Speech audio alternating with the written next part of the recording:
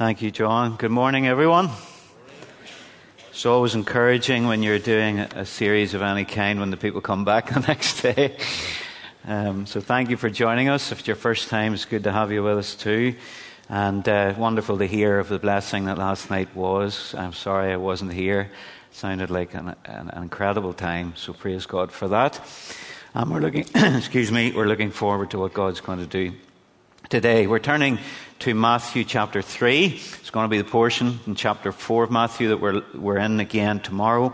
Just in case you weren't here yesterday, Gathered to Go is the theme that you have chosen as a movement for this conference. And I felt the Lord in particular leading me to how Jesus himself gathered himself and was gathered by Father God to prepare for his great mission of going to this earth to be our Savior. And we talked yesterday about how Jesus' preparation for ministry involved moving from obscurity to prominence.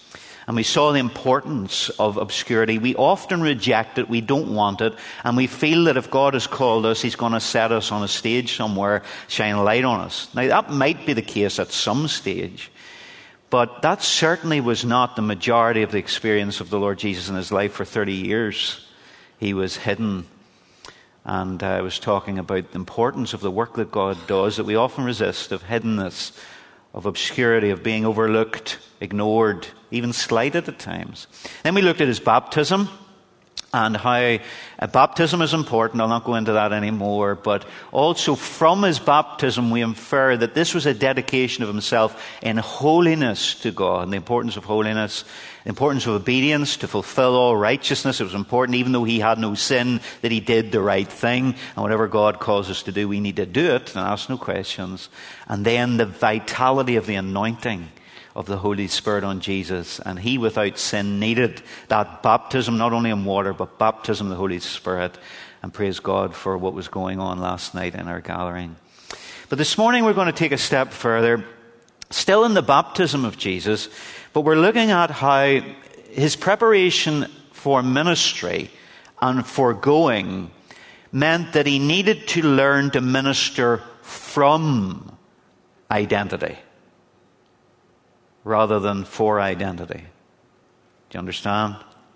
So let's read this portion of Scripture again together. Chapter 3, verse 13 of Matthew. Then Jesus came from Galilee to John at the Jordan to be baptized by him.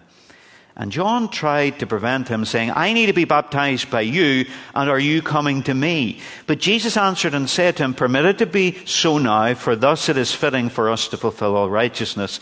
Then he allowed him. When he had been baptized, Jesus came up immediately from the water, and behold, the heavens were opened to him, and he saw the Spirit of God descending like a dove and alighting or remaining upon him. And this is where we're going to focus this morning. And suddenly a voice came from heaven saying, This is my beloved Son, in whom I am well pleased.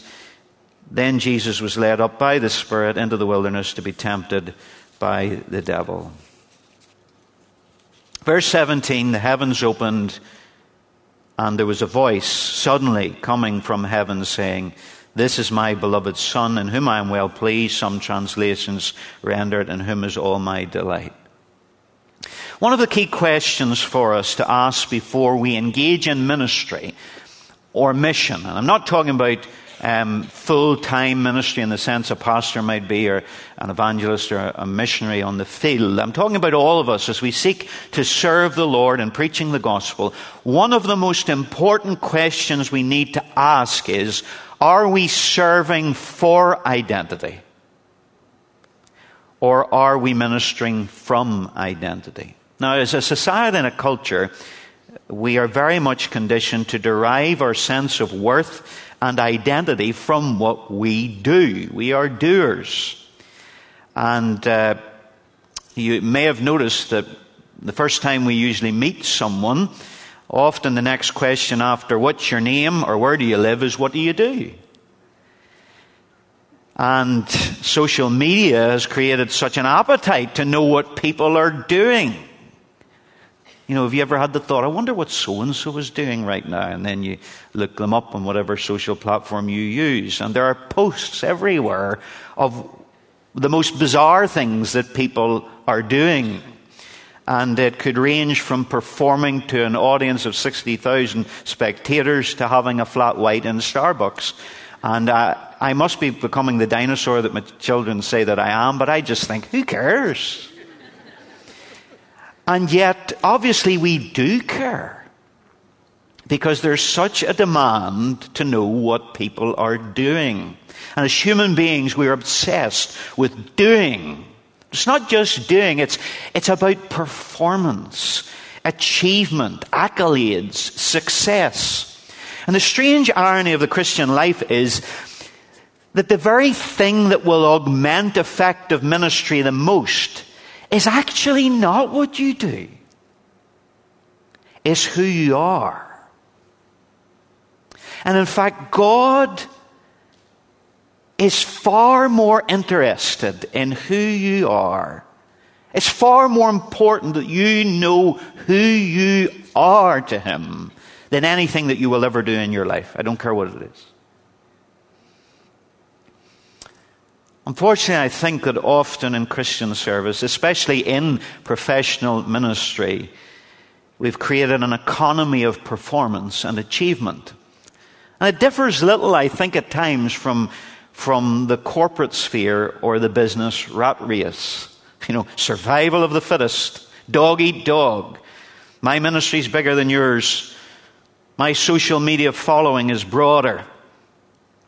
And no doubt, as we touched upon it a little bit yesterday morning, the social media revolution and the Christian popular celebrity culture has launched vain glory into the stratosphere.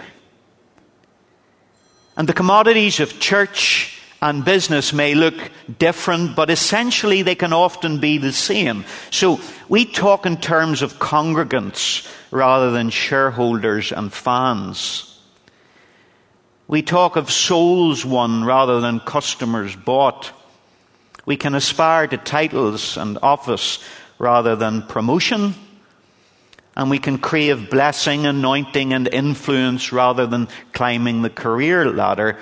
But both of those can be intoxicating and actually can be toxic.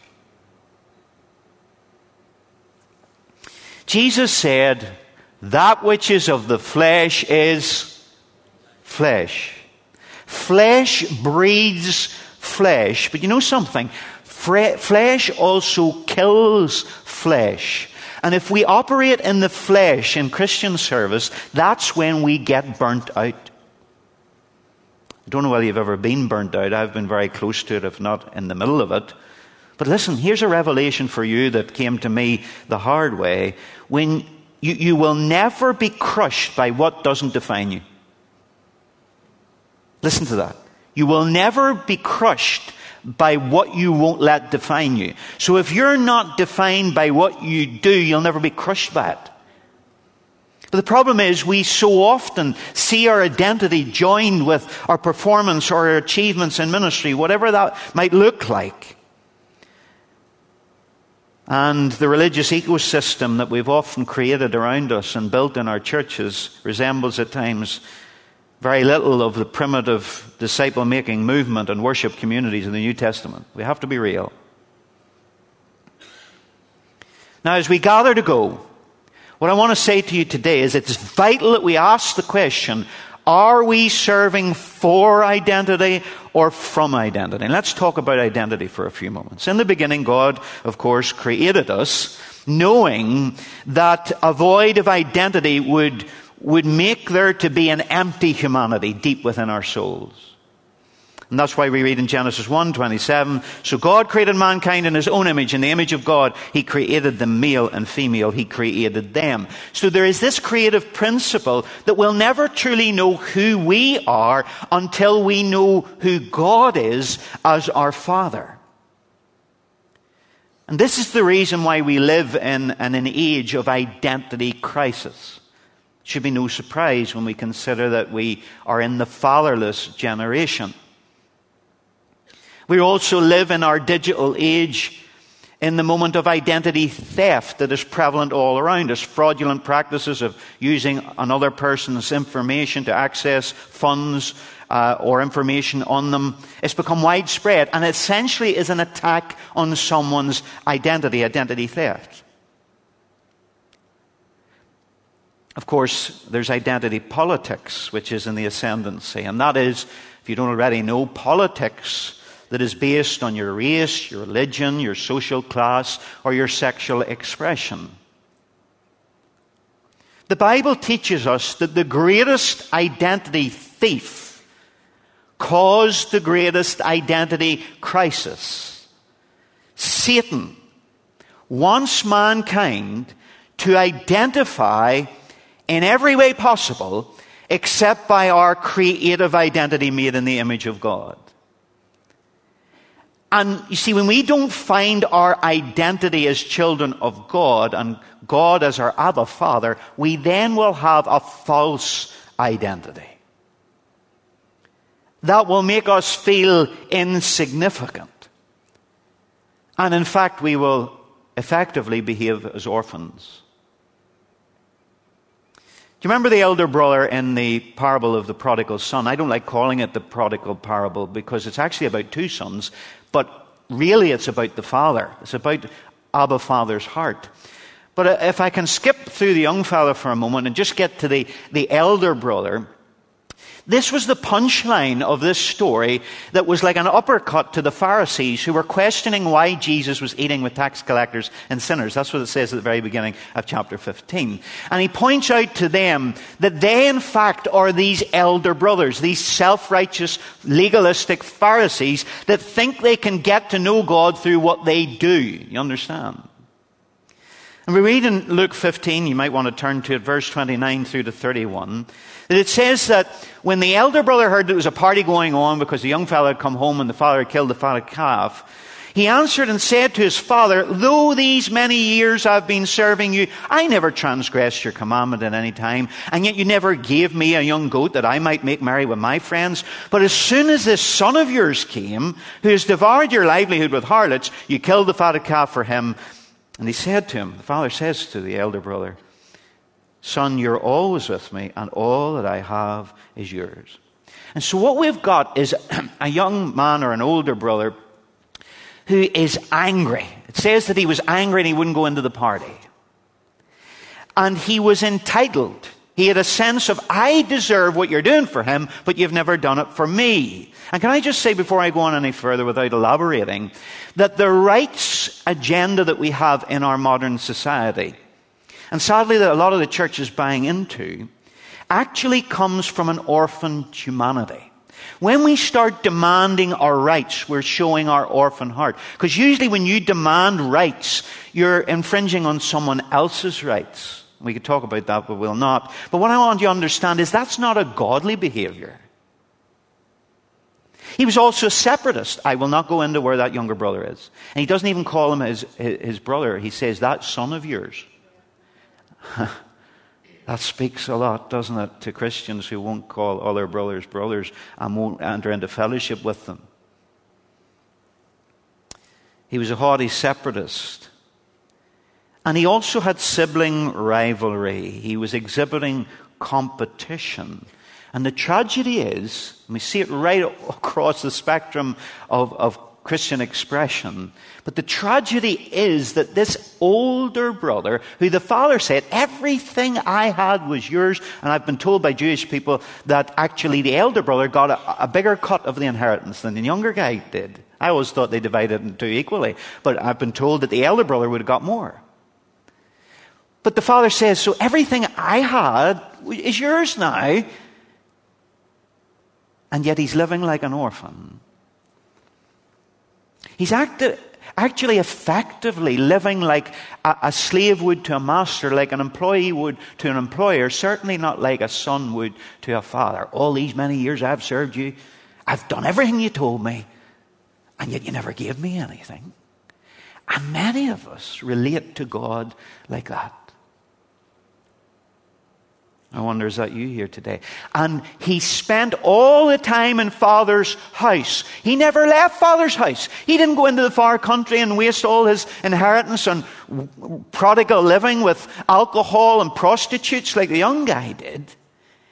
But he lived all his life in Father's house, but he'd never seen into Father's heart. And so he had false identity. He was feeling insignificant. And the problem is, as an orphan, he didn't realize what he already had. And there's an elder brother in all of us, okay? But we've got to put our hands up here. There's an orphan heart in all of us because we're all born into Adam. We've all got it. And by the way, when I talk about sonship here today, sonship obviously was male in Bible times because only sons inherited. And so when we're talking about spiritual sonship, we're not excluding females. Spiritual New Testament sonship includes male and female. So if I refer to that, I'm including everybody. But I want to ask you here today, as you seek to go forth and serve God in the Great Commission as a movement, but as individuals, are you doing it from a knowledge that we are God's beloved sons and daughters in whom He is well pleased, and we go in confidence serving from identity rather than trying to serve for identity? And many of us, I fear, are serving and laboring out of orphan hearts. I'm going to put on the screen table, and you'll get a handout of this on your way out so as you can study it in more detail, of a comparison from Shiloh House Ministries, of the orphan heart with the heart of a son or a daughter.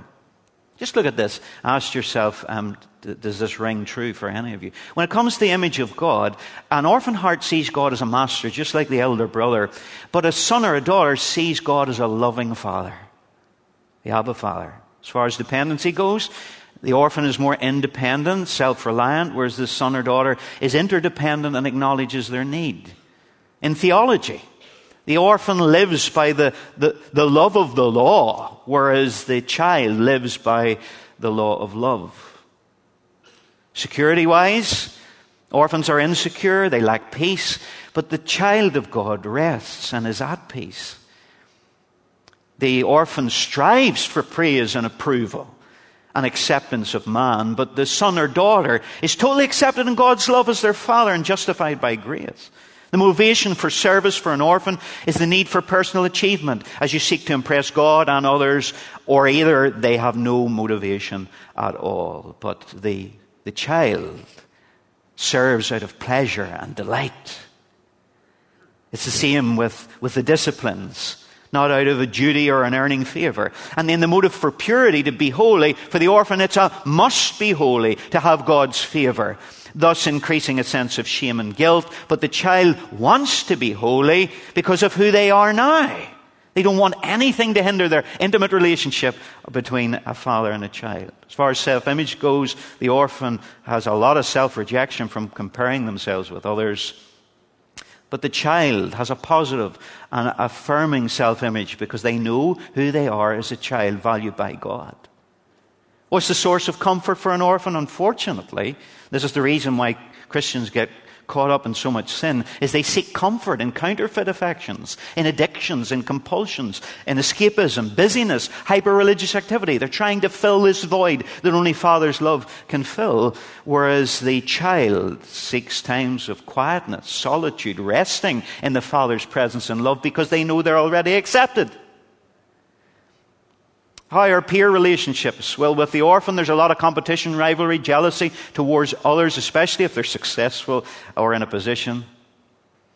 But with the child, there's humility, unity as you value others and are able to rejoice in their blessing and success. How do we handle others' faults? The orphan falls into accusation, exposure, judgment, criticism in order to make themselves look good by making others look bad. But the child of God, love covers a multitude of sins for them as they seek to restore others in a spirit of love and gentleness.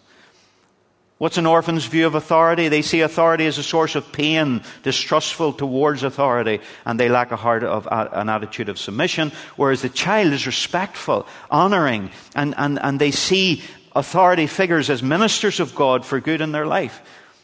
What's the view of admonition or correction? An orphan finds it difficult to receive admonition because they have to feel that they're right all the time, and they easily get their feelings hurt when any error is pointed out. Whereas the child of God receives admonition as a blessing, as a need in their life, because we've all got faults and weaknesses that need to be exposed and put to death. What about the expression of love?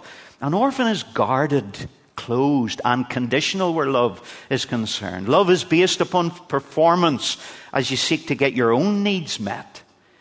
Whereas a child is open, patient, and affectionate as you lay your life and agendas down in order to meet the needs of others. It's not about you.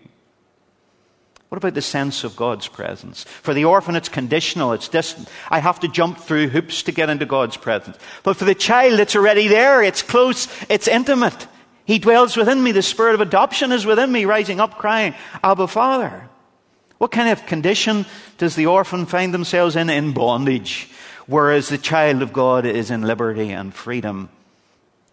The orphan has a position feeling like a servant or a slave, but obviously the child is a son or a daughter. And as far as vision goes, the orphan's vision is spiritual ambition, an earnest desire for some spiritual achievement and distinction, and the willingness to strive for it, and a desire to be seen and counted among the mature.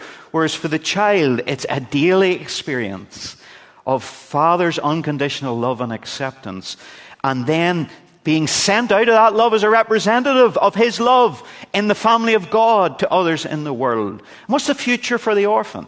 I gotta fight for what I get. And we have spiritualized that in so many arenas of spiritual warfare and prayer. And I believe obviously in those things. But so much of it is out of an orphan heart. Whereas the son or the daughter realizes, I have been given an inheritance.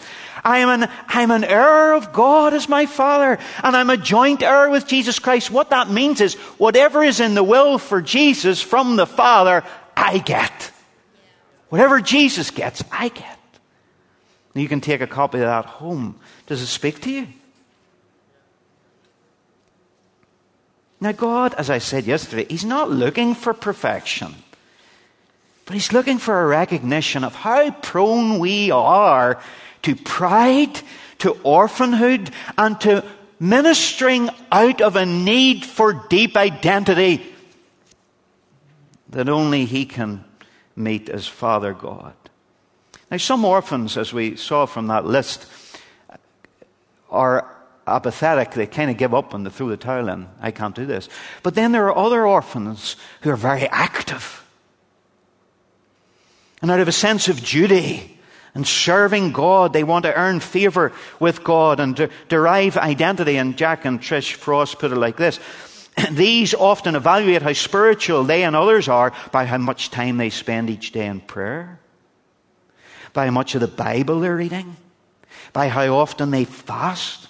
And many orphans quote the Bible extensively, and they pray for hours at a time, yet they have never known a personal, affectionate love and acceptance from God. And Jesus chastened, they go on to say, Jesus chastened the Pharisees in John chapter 5 and verse 39 and 40. The NASB says, you examine the scriptures because you think that in them you have eternal life, and it is those very scriptures that testify about me, and yet you are unwilling to come to me so that you might have life.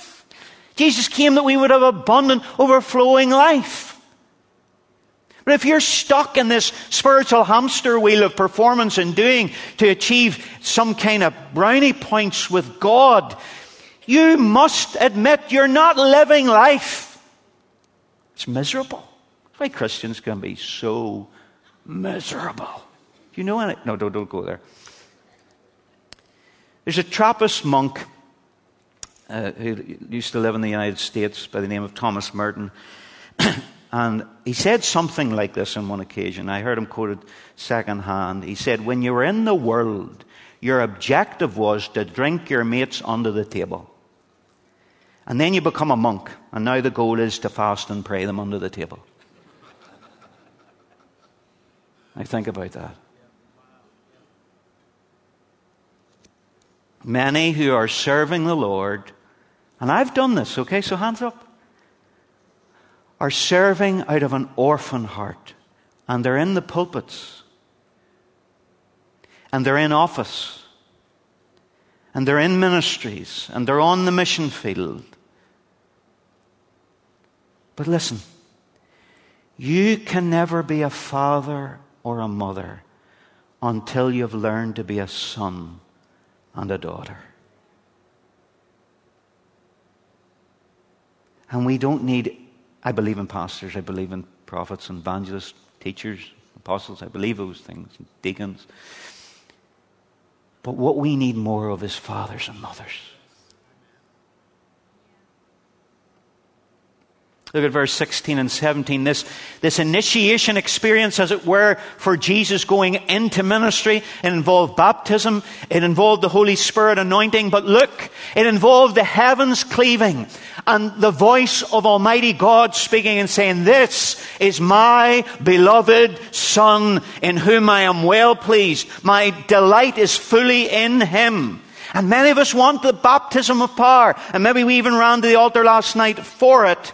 We want to serve the Lord. We want to see revival. We want to see the kingdom of God expanded. But we also, like Jesus, need to hear the voice of the Father speaking His belovedness into our heart.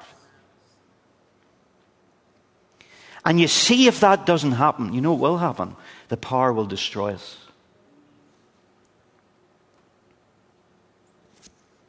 And the position will ruin you.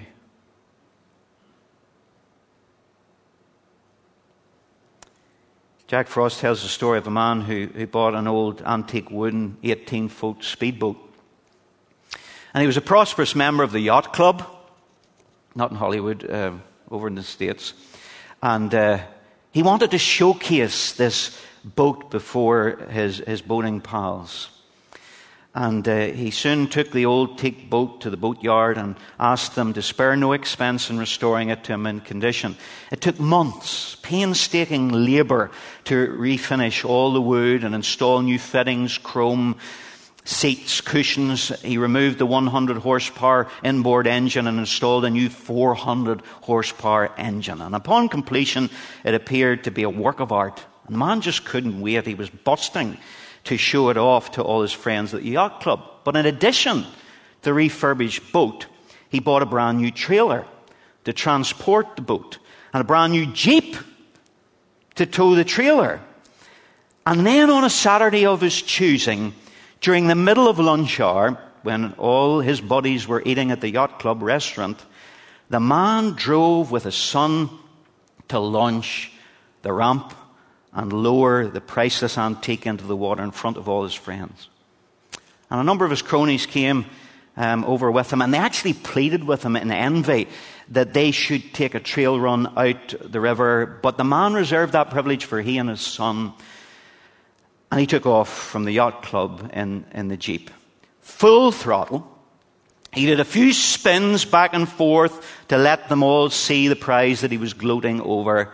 And then he came racing back to the dock in front of the restaurant, and at the last second, he threw the gear into reverse at high RPMs, put it into reverse, easing the boat to a stop. However, the problem was the force of revving up so much horsepower that boat was not used to created a loud thud. All of a sudden, water started pouring into the stern of the rear of the boat that was just being launched into the river. Screaming at his son and his friends to help. Bail out all the water. Get help. He ran into his Jeep before the trailer sank along with the boat. And upon pulling the boat out of the water and inspecting the bottom of it, they found a huge hole in the keel of the stern. The exterior of the 50-year-old wood was varnished and looked new, but the wood on the inside, this was the problem, the wood on the inside of the boat had dry rotted over the years. And it gave way to the pressure of the high-powered engine. He was utterly humiliated in front of his peers.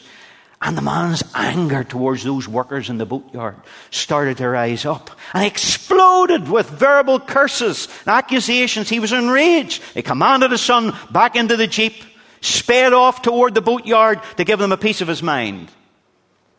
In the meantime, blinded by his temper and embarrassment, he had forgotten to strap the boat down to the trailer. And as he was speeding down the road, a person in the car in front of him suddenly slammed on their brakes. And when the man slammed on his, the boat slid forward off the trailer, went through the back window of the new Jeep, and the bow of the boat was left sitting in the driver's seat. The boat was destroyed. The new boat trailer was mangled.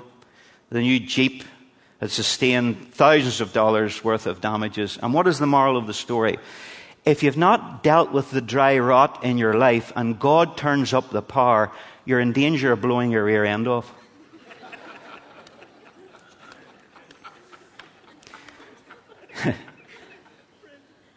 Do you feel like the bottom of your boat has fallen out? Do you? And all this talk about gathered to go, you don't have a motivation to go. What are you going to go to take to him? Because you feel empty. You feel like the bottom of your world has fallen out. And maybe it is because for years you've been operating in some form of the power of God, maybe sometimes in the flesh, but you have not been aware of your acceptance and your belonging as a child, a son or daughter of God. And so that has not been the fuel of your experience of a relationship with your Abba Father. And so the bottom falls out of your world. And I didn't like it when it happened to me, and it's happened a couple of times. But I thank God for it. Because then you learn what it's really all about. In Mark chapter 3 and verse 14 it says, Jesus appointed 12, listen, that they might be with him and that he might send them out to preach. Do you see the order? He called the 12 that they would first be with him, gathered with him for 3.5 years. And then he sent them out to preach. The greatest work that was ever accomplished, the greatest act of service that was ever bestowed, was achieved only on the basis of true identity. Now I want you to see this. Turn with me to John chapter 13, please. John chapter 13. I assume you're all looking it up on your phone because I don't hear a lot of rustling. It's always good hearing rustling when there's an offering in particular. John 13. Now listen to this. Now before, verse 1, the feast of the Passover was over, when Jesus knew, this is very important to know, they sang beforehand, before I got up, about knowing who we are. Who God says we are. It's vital. Jesus knew that his hour had come. He knew what Father was up to because he only ever did what he saw the Father do. And that his hour had come that he should depart from the world to the Father. Having loved his own who were in the world, he loved them to the end. We could spend a lot of time there. Isn't that beautiful? He loved us unto the end. Supper being ended, the devil having already put it into the heart of Judas Iscariot, Simon's son, to betray him. Now watch this. Jesus knowing that the Father had given all things into his hands, and knowing that he had come from God and was going to God, he rose from supper, laid aside his garment, took a towel, girded himself. After that he poured water in a basin and began to wash the disciples' feet and to wipe them with the towel with which he was girded. Now listen. What Jesus was doing when he took off his garment, he was depicting in type what he had done when he came from the right hand of God in heaven and took off his glory as the Son of God and came in the humiliation of human flesh and put a towel on as a servant, obedient even unto death. And the pouring of the water into the basin, I believe, prefigures the pouring of his blood out for us that we might be washed by him. And this is the shadow of the cross. Just the night before Jesus is crucified and he's about to be betrayed. And the shadow of the cross, Jesus is submitting to his life's mission. But he can do it because he knows something. He knows who he is. Do you see that verse 3? Knowing that the Father had given all things into his hands. The Father had given him everything as a son. And the Father told him, you're going to do this. but I'm going to bring you back to me. And listen, you can do anything if you know who you are. You don't see orphanhood at the cross. You don't see orphanhood at the cross. Jesus was the son that he was because of the Father he had. And the cross was only possible because of Jesus knowing who he was. Do you see it? Paul's prayer for the Ephesian saints, Ephesians 3:14-19. For this reason I bow my knees to the Father of our Lord Jesus Christ, from whom the whole family in heaven and earth is named, that he would grant you, according to the riches of his glory, to be strengthened with might through his Spirit in the inner man. Could you do with that? That Christ may dwell in your hearts through faith, that you, being rooted and grounded in love, may be able to comprehend with all the saints what is the width, the length, the depth, the height, four-dimensional love, to know the love of Christ which passes knowledge, that you may be filled with all the fullness of God, and God is love, to be filled with his love. And listen, you can't be filled with his love through doing. You can only be filled with his love through knowing who you are. And it's only going to take the world for Jesus with an army of people like the Son of God who know who they are. Not orphans. Everything needs to be rooted and grounded in love. That's why Jude said, as we approach the end of the age, keep yourselves in the love of God. That's why you've got in 1 Corinthians 13, and you Pentecostals know it well, in between chapter 12 about the gifts and chapter 14 about the gifts. He alludes to the gifts when this great purple passage on love where he says, if I speak in tongues of men and angels, if I prophesy, if I have knowledge and wisdom, revelatory gifts, if I have mountain-moving faith, if I give my body to martyrdom, if I'm sacrificially charitable, without the love of God, it's a big fat zero. And listen, it's not without love. It's not without charity. It's agape. It's without the love of God. That's a supernatural love, and you can only know it when you know God is your Father and you're his kid. And evangelical Protestantism in particular in Ireland, and also Catholicism and all shades in the spectrum, have suffered from not knowing. This is why Jesus came, that we might know the Father. That's what the gospel's all about. And in knowing the Father, you know who you are. And you can have all the obedience you like, and it's good. And you can have all the holiness you like. And you can have all the anointing you like, but if you don't hear the Father say, you're my beloved, you'll not go as effectively, powerfully into the world. You'll actually make disciples of what you are. Orphans. It's time to own your belovedness. The truth is, as Sarah said, you've owned your fear and your own self-loathing. You've owned the voices inside of your head, the shame and reproach of your failure. You've owned your past and how it's defined you. You've owned everything everybody else says. Well, it's time to hear what your Father has spoken.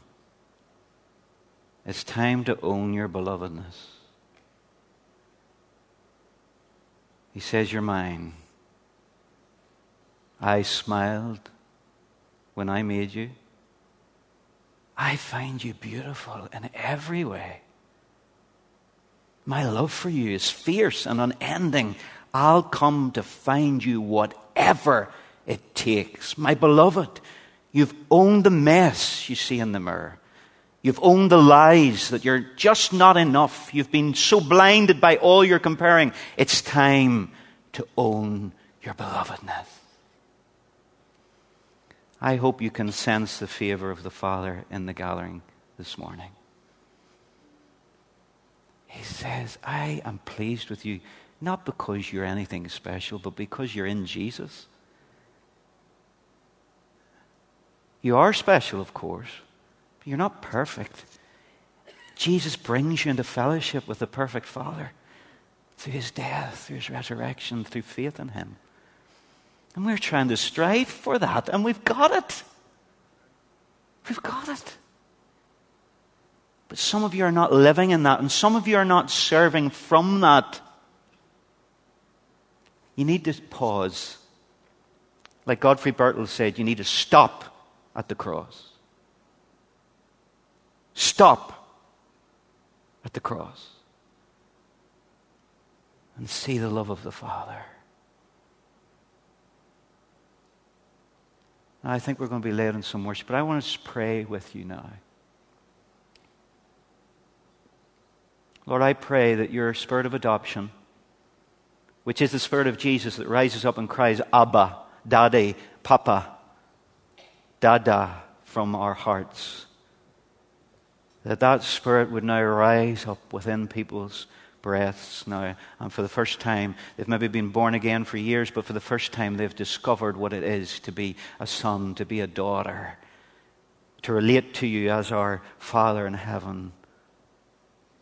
Lord, would you heal wounds from earthly fathers and earthly mothers and from even father figures in the church that have wounded others, authority figures, teachers. We've had those hurts. Lord, would you begin to heal those wounds? But would you pour in your agape love? Oh, Lord. We just want to be drunk on your love. We just want to be intoxicated by your love. We want to go on your love. That's the fuel we want to operate. Not the flesh, not performance, not trying to achieve, not competitiveness, not one-upmanship. We want to go rooted and grounded in your love. Give us a baptism of the love of God like never before, Father. In the mighty name of Jesus, through the Holy Spirit. Amen.